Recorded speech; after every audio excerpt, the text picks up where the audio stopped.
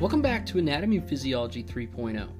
In this little session, we're going to talk about chapters 1 and 2 and how they relate to anatomy and physiology, how the overview of anatomy and physiology and the devices that we might have looked at in chapter 1 play an important role in the medical professions. And in chapter 2, how chemical interactions are important in understanding the body's chemical makeup and how inorganic and organic compounds have an effect on our daily lives. So stay tuned.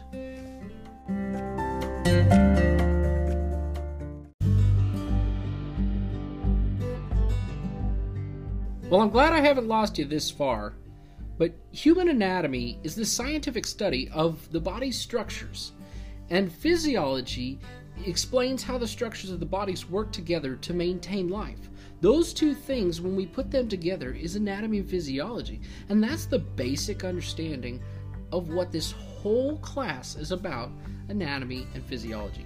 So anatomy, as you've already kind of understood from some of the PowerPoints and some of the education that you've already gotten already, anatomy literally just means to cut up something.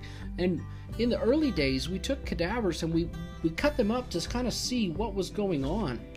And then we understood from those cutting of the bodies up that the human body has all these structural organization, even down to the itty bitty cells, which is the smallest form of life that we have inside of our body. And those cells that combine from the molecules that combine to form cells, and the cells combine to form tissues, and tissues combine to form organs, and organs make up organ systems, and then those organisms that are created from those organ systems are what we are in our human life.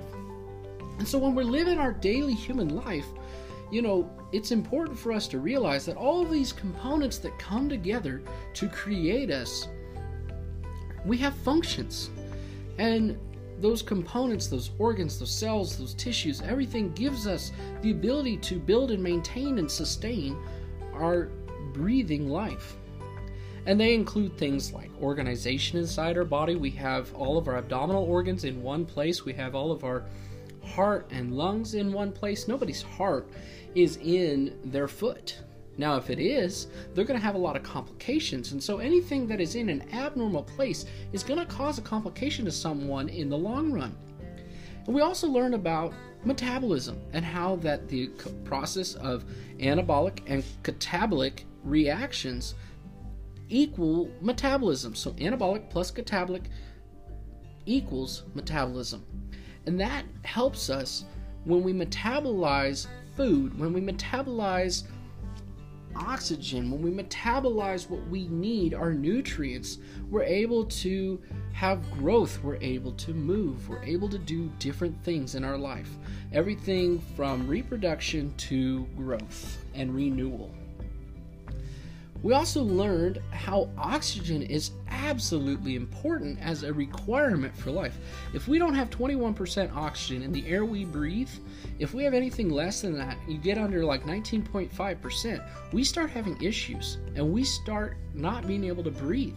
And so people who have done things to their body or just have disease processes that are happening, it causes them to need oxygen to live. And so that's why we give people nasal cannulas and non-rebreathers, give them that oxygen supplementation to help them breathe better.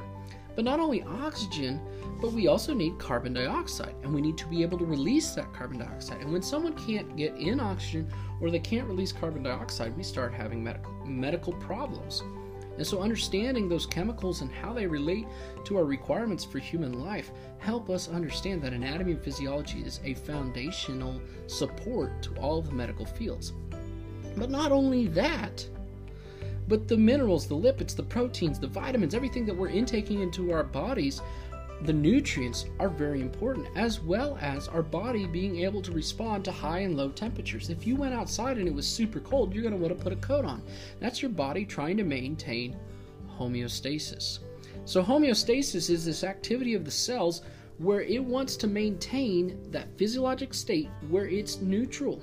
If the teeter-totter is going a little bit to the right or a little bit to the left, it's going to want to adjust the weight system, adjust the balance so that we don't have to intervene externally. The body wants to try to take care of everything internally. It has a lot of internal mechanisms, some negative feedback and some positive feedback mechanisms to help maintain that homeostasis. We want to keep everything in a balance. We also understood that in this first chapter about some anatomic terminology, and you're going to see a lot of this terminology throughout this course. Most courses say that about 80% of the course is just learning the vocabulary, the terminology.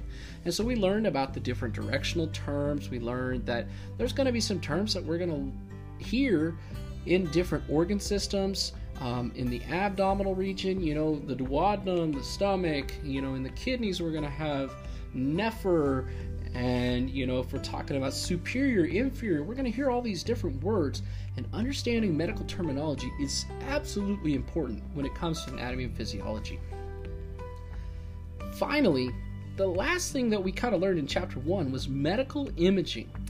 And medical imaging has been around for not very long because we discovered that x-rays would show a shadow cast onto a specific piece of metal paper, if you will, that showed the bones and the bone structure. And then if we took an x-ray and we did a 360-degree view with the x-ray, we created CT scans. And if we added magnets in with it, we got MRI scans with that too.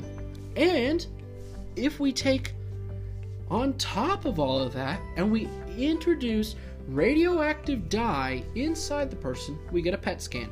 Those are kind of those four main ones. So x-rays are first, then CT, MRI, then PET scan. Now the one that's my most favorite, because I would like to see the day that ambulance providers can use these out in the field.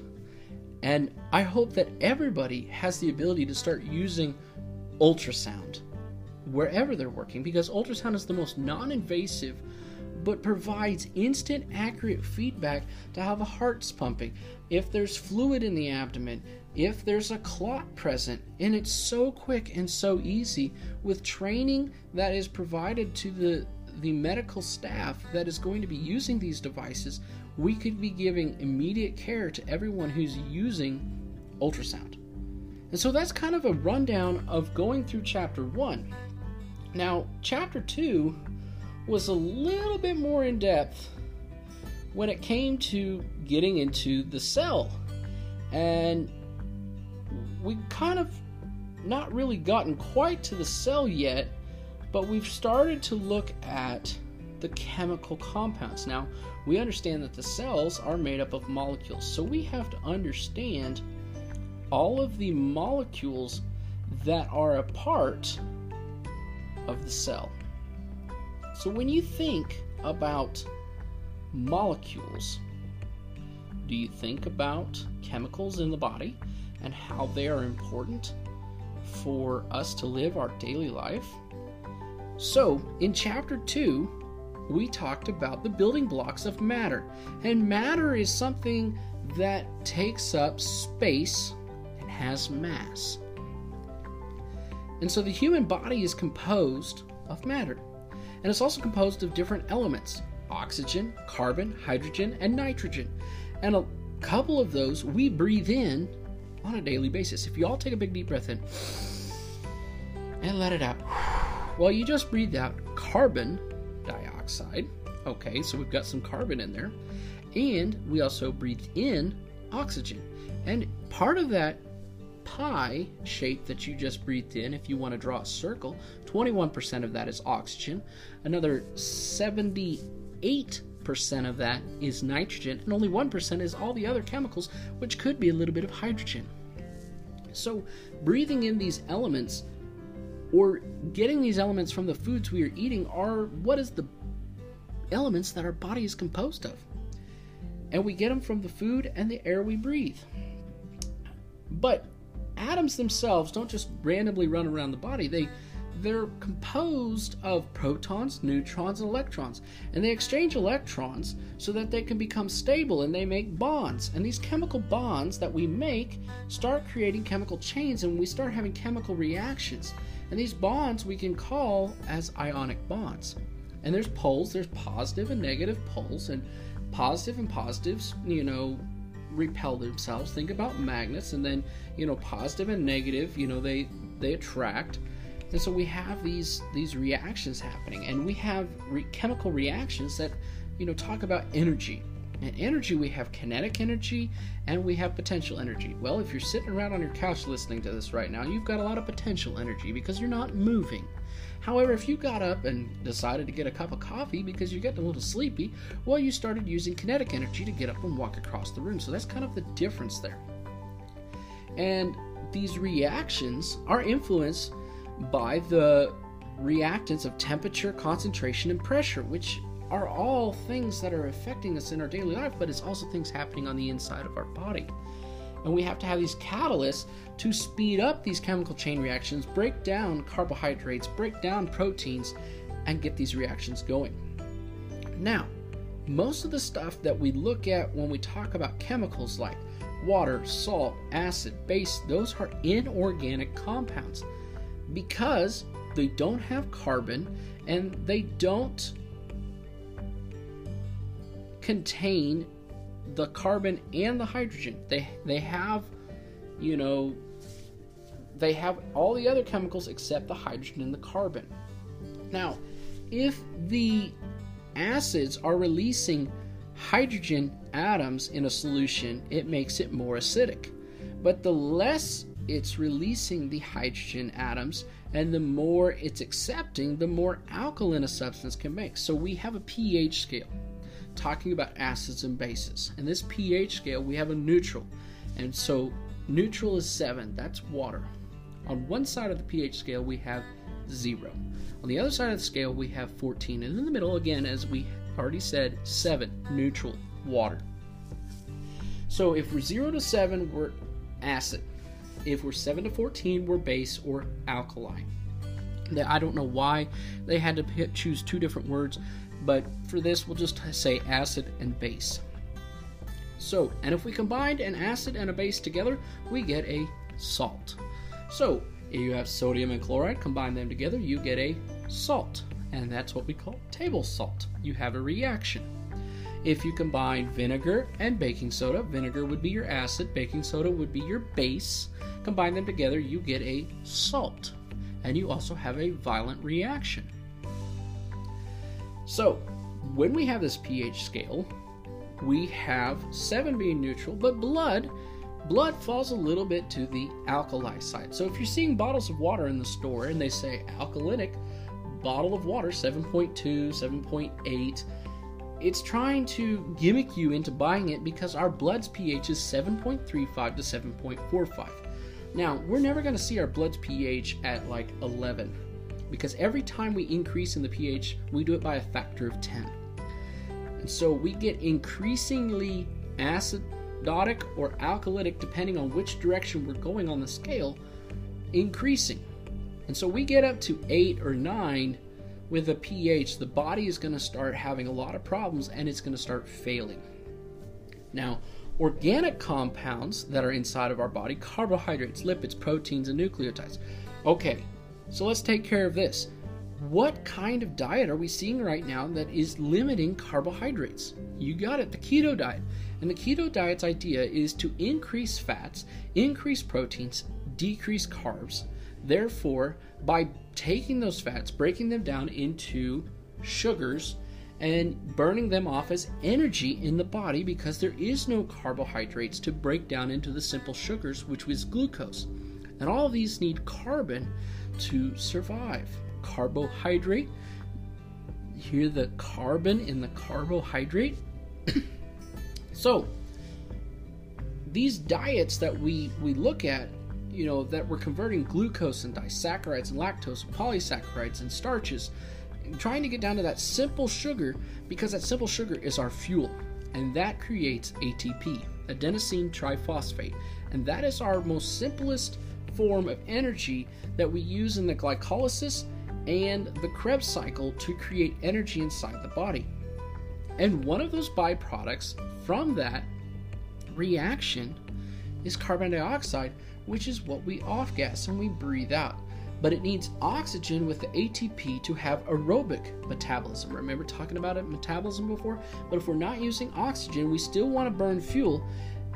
And if we're working out and we're not getting enough oxygen, we're going to switch over to anaerobic metabolism. Remember those medical words? And meaning without. So anaerobic metabolism is going to be without oxygen. So all of these are very important. Now, breaking it down with the proteins start breaking down, and they get down to the most basic building blocks with amino acids which contain nitrogen.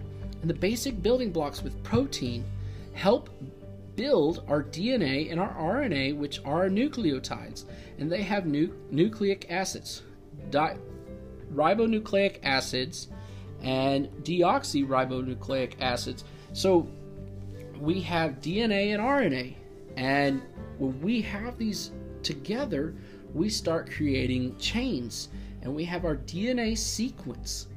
And that's what makes up our body. So understanding the inorganic chemicals and the organic chemicals and how they work together inside the body to create these chemical reactions actually creates who we are in our organism state, with the cells, the tissues, the organs, and the organ systems to make us who we are today, so that we can go out to the local coffee shop and get a coffee, or go to McDonald's and get us a burger. Because without that energy that we're getting from food, we wouldn't be able to survive. Without that air we're breathing in, we wouldn't be able to survive. So understanding some chemical makeup, understanding the organizational structure of anatomy and physiology, even though they might be a little bit boring chapters, help us understand how we live our daily lives every single day. I hope this helped you guys understand a little bit more with anatomy and physiology. If you have any questions, don't be afraid to email me. We'll talk to you later. Take care.